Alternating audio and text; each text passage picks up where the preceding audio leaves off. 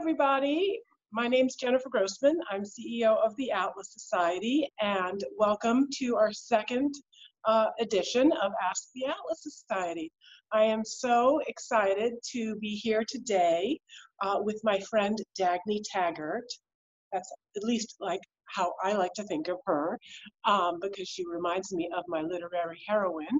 But her actual name is Samantha Metzger, and she is the field representative for the Bluegrass region for Turning Point USA. She's been a spectacular partner and very creative in finding ways to bring the ideas and literature and moral values of Ayn Rand to her students, even and during these challenging times. And so here we are today. Thank you so much for having me, Jennifer, and thank you so much with all the help from the Atlas Society and getting the message of individualism out on college campuses. Y'all are a big help. And again, thank you for inviting me. The first question I have for you is, libertarianism is being challenged. A lot of memes like, where are the libertarians, are flooding the internet. How do we tell young people whose lives have been upended that they should maintain their libertarianism? How can objectivism help students stay involved with the movement? Okay, well, and that's an important distinction. So objectivism is a philosophy that was created by Ayn Rand, and it has a metaphysics, which is that reality exists. It has an epistemology, that we use reason to discover what that reality is. It has a politics, which is laissez-faire economics and libertarianism, and that's where this comes in. Now, one of the main axiom of objectivism is A is A, which means reality exists. And just because a lie is repeated endlessly on the internet does not make it true. And the big lie that we are hearing repeated now, and students need to remember, is that this was a failure of big government not being big enough, okay? If we actually look at what happened at every stage of the crisis, we can see that this is a failure of big government being too big and doing too many things, okay? Let's start, well, why not go back to actually where it started? Apparently, to the best of our knowledge, in these bat caves in Wuhan. And then it made a break to these wet markets where all kinds of beasts were being butchered under very primitive conditions. Now compare that, which is what you had in communist China, to what we have in terms of food processing here in the United States with relatively free market capitalism. Food processing is something I know a little bit about, having worked at a Dole Food Company for 12 years.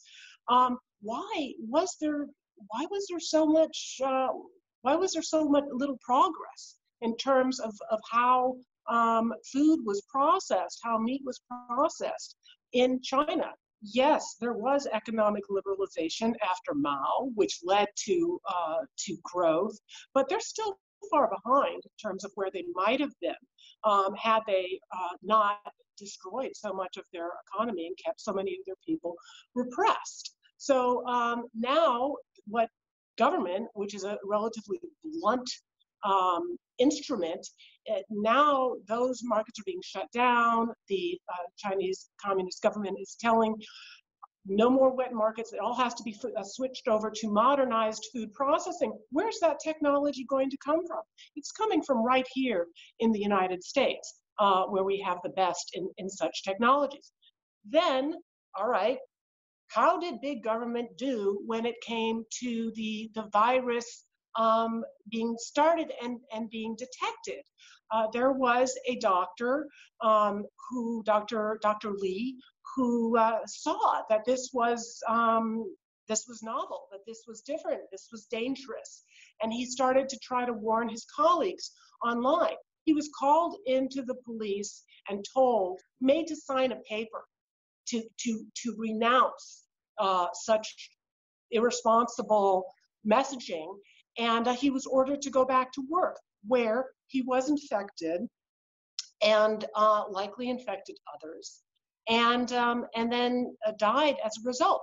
So it was government secrecy, government repression, which allowed the virus those key weeks to spread overseas. And where has it done some of the worst damage? Well, how has Italy's single-payer healthcare system worked out? How has their prioritization of spreading limiting the spread of racism as opposed to limiting the spread of the virus? What about in Iran, which has been devastated by the virus? What kind of government do they have? They have a religious dictatorship where the most brilliant minds had already fled. So they didn't have those human resources to bear when the virus struck. And because of their religious oppression of women, of individuals, they put mysticism before merit when it came to even having the best kinds of doctors come forward to deal with this crisis.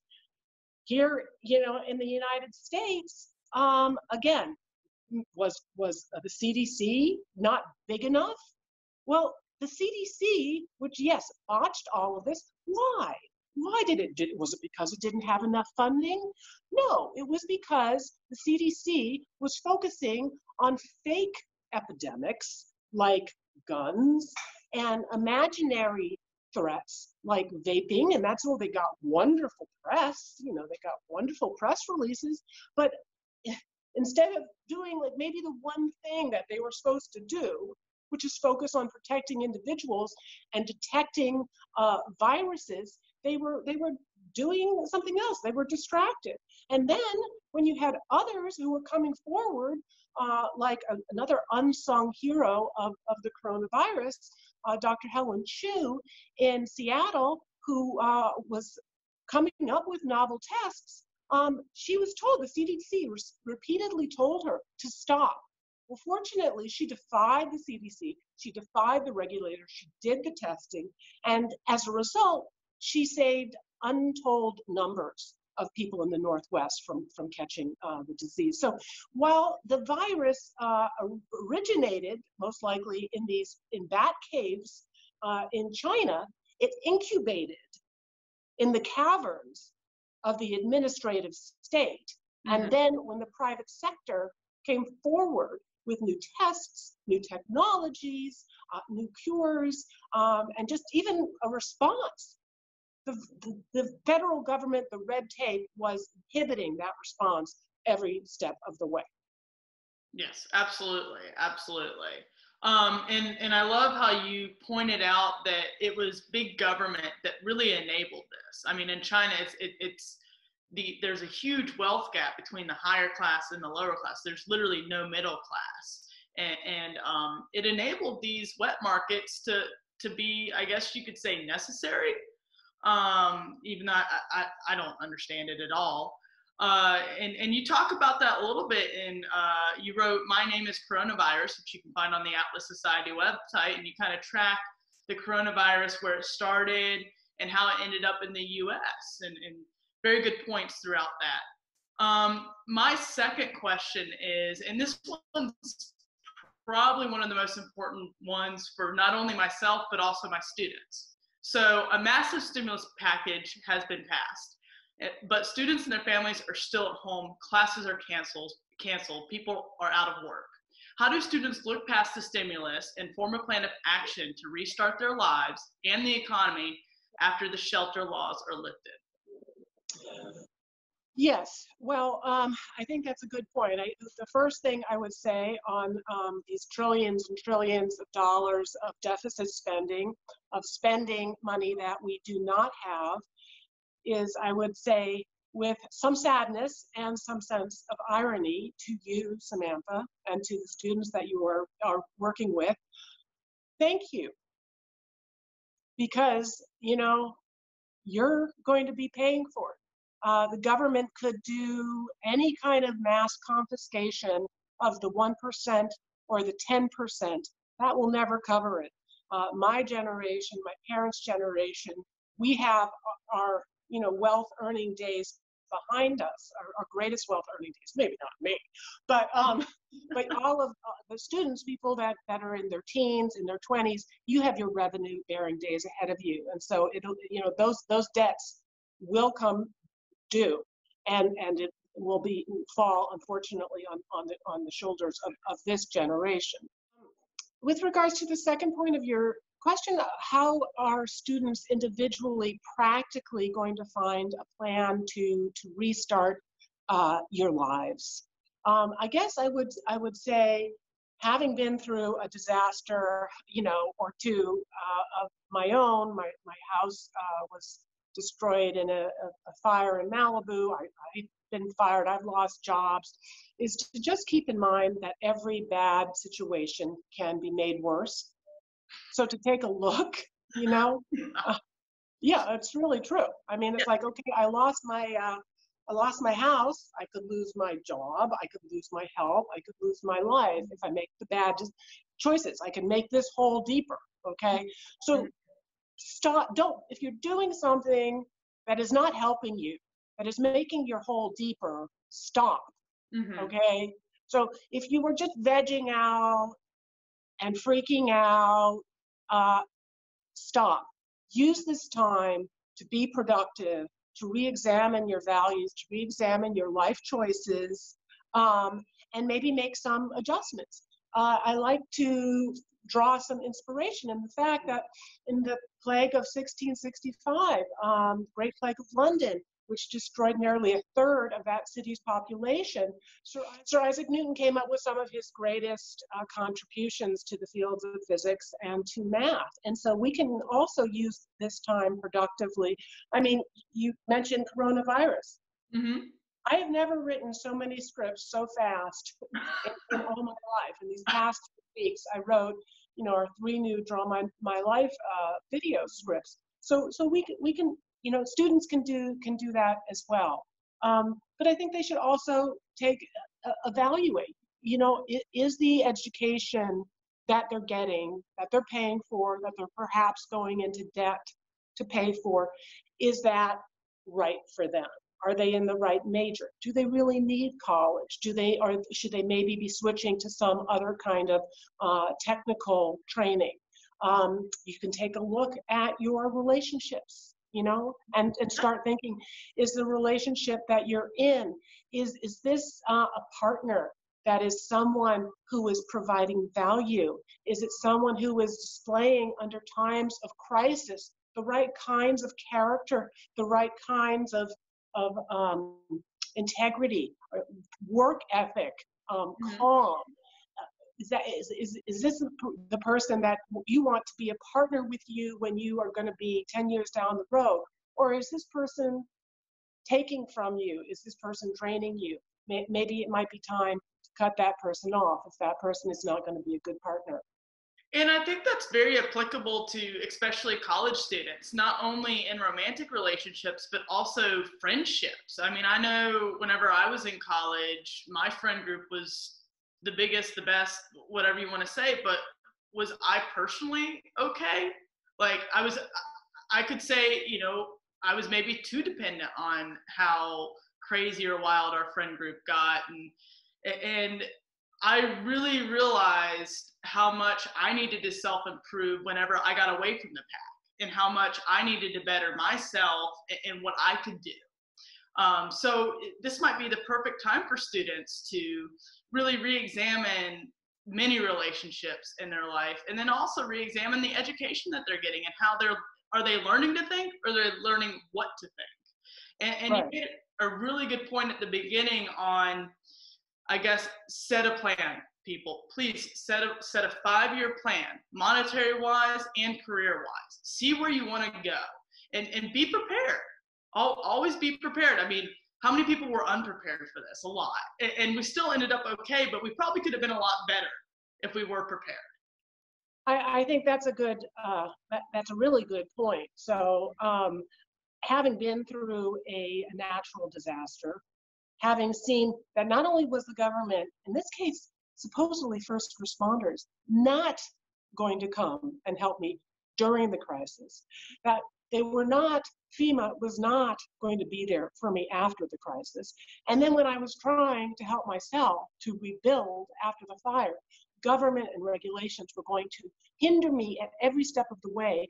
And government was going to give me not, I mean, hope is necessary. Mm-hmm. False hope is deadly.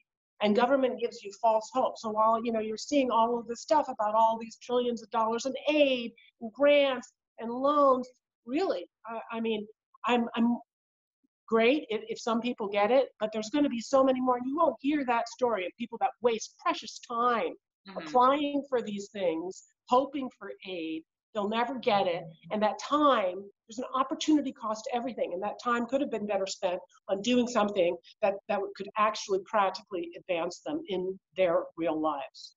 Absolutely, absolutely. And that brings up a good point. I mean, the definition in America of small business, I believe you can be up to 200 people.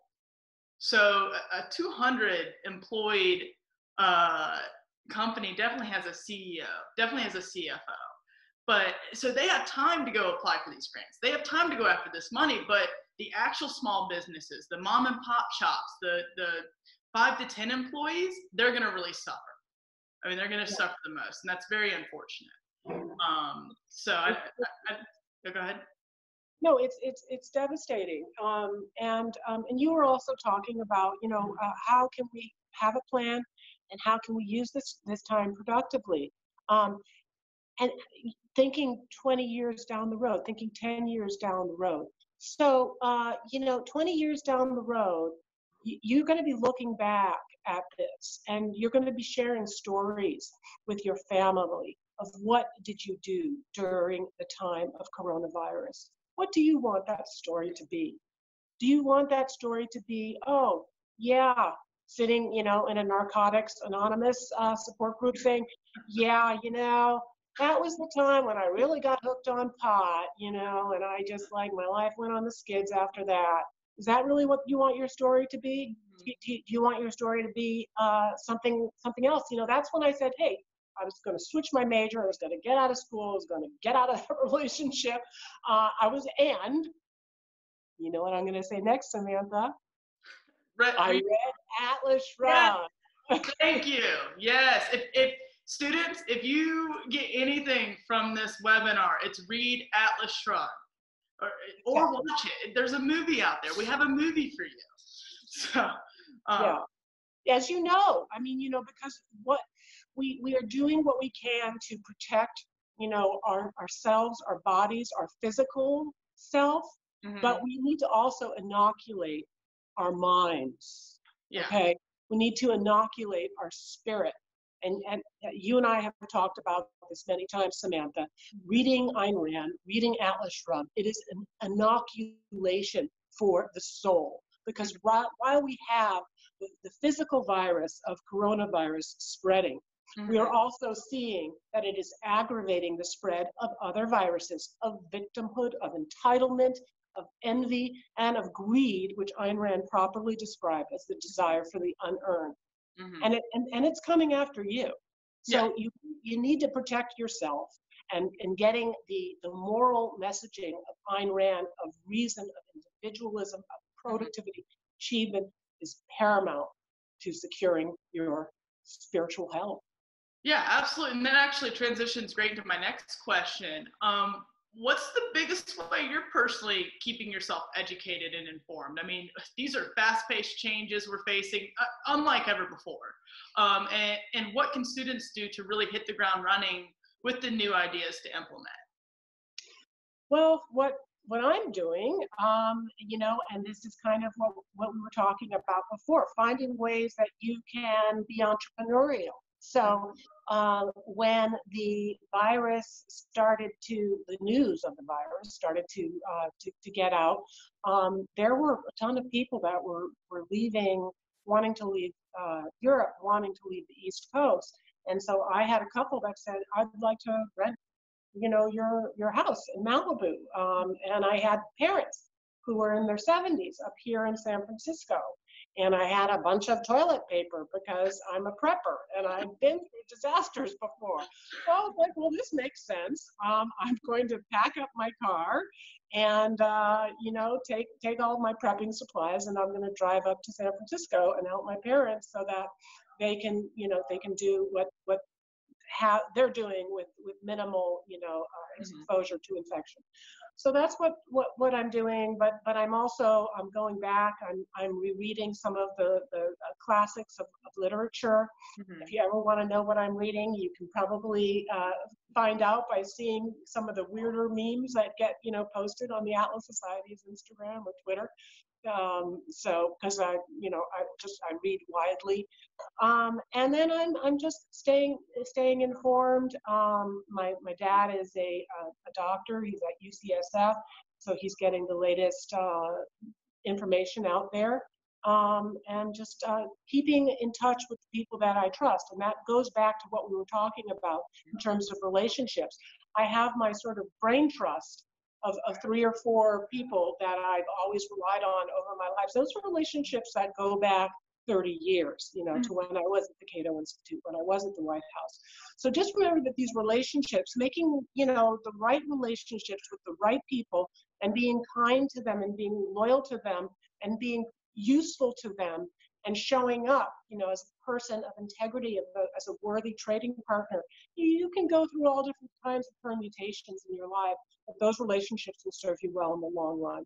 And that's a great point. I mean, there's one friend from college, and you know, my class is unique because it's their first. If they're a nursing student, this is their first year. They're a first-year nurse in the middle of all this. I couldn't even imagine. So I made sure to send my thank yous, and like one of them, I sent an anonymous like mug that said, "Not all heroes wear capes, some wear masks," and it had like a nursing mask, and stuff like that to make the essential workers feel better. Like one of my best friends, she's working at Liquor Barn throughout all of this, and I make sure to tell her every day, "Hey, how are you doing? Is everything good? Thank you so much. Keep up the good work." And you know what? She's being rewarded in the end. Her hard work is leveling her up for a possible work promotion. So she's creating opportunity through this time, and she didn't even realize it. Yeah, absolutely. I mean, you know, you kind of do what you can with what you have, where you are. And I mean, if you can find a job in any of the businesses that are open, you know, I think that is so important. I remember I used to work with someone, this was when I was at Dole. He was a scientist and he helped us run our labs, our nutrition labs. And his wife was she managed a restaurant, okay? And so they had to move to another city, and I said, well, what is your wife going to do? She was managing this restaurant. And she said, well, she'll just get a job at the restaurant, you know, as just bussing tables. I said, well, isn't that a big demotion? He said, no, she's really smart. She's really hardworking.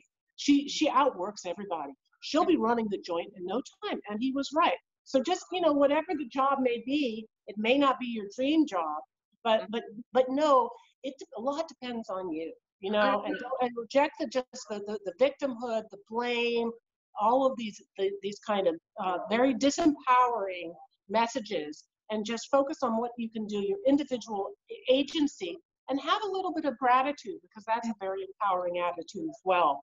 Absolutely, absolutely. Definitely agree. And so the last and final question for you, and you may get this one all the time. I love asking speakers this kind of question because I love knowing where their philosophy not only came from, but why they think or why they believe what they believe. So what are your 3 favorite books and why? Books, I've already talked about Atlas Shrugged, I think, which is an epic prophecy for these times. Because one of the important things when we were talking about the distinction between libertarianism and objectivism, libertarianism is focused a lot on limiting government. Objectivism, and particularly the fiction of Ayn Rand, unlike any other book ever before, lionized and celebrated the entrepreneurs and the creative men and women of ability. So that's one of the reasons that it's important to understand a little bit about objectivism as well as Austrian economics. So I think that's something I'm reading. Another book that I'm reading is Viktor Frankl's Man's Search for Meaning. When I say reading, I'm saying rereading and rereading and rereading. Because it's a different perspective than objectivism, but he's telling the experience of surviving a concentration camp, and it helps to put things into perspective, and also to understand that even when tragedy strikes, that it is possible to choose one's attitude in any kind of circumstance. And you may not be able to choose what is done to you, but you can choose your attitude about how you feel about what is being done to you, and that there's a lot of nobility in that. Mm-hmm. And then finally, I guess I would also say, in preparation for my name is Ludwig von Mises' Draw My Life, I read Socialism. And I've been reading on human action, and he talks about the failures of central planning, even during wartime. And he was a soldier on the front lines of World War I, mm-hmm. and barely escaped the Nazis in World War II. So I think we need to just be a little bit cautious about believing that somehow we're going to have a wartime government, a virus-time government that is going to solve all our problems, mm-hmm. rather than potentially make them a lot worse. Yeah, and one of the biggest things that one of my mentors said to me one time, he said, one of my big turning points in life was realizing I'm the only one who can control myself. I can't control anybody else but myself. And he told me at the point where you realize that, Sam, it's going to be deadly. So prepare. Read books, use this time to educate yourself.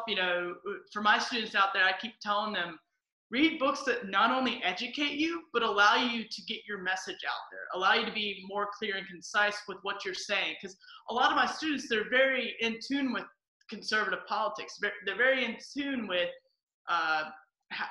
free markets are beneficial, but they have trouble messaging it. And so I try to get them to read How to Win Friends and Influence People by Dale Carnegie. I think it's one of the most important books out there for a student to read if you're going to try to message to people. And Think and Grow Rich. It was written in the 1930s, but I think every single person going into either politics or business or even education should read it. So I think those are excellent choices. I've read both of them, and I think that's one of the things that Turning Point does really well in terms of trying to help students with social skills. Not just about theory, but showing up in the world and showing up with confidence. Mm-hmm.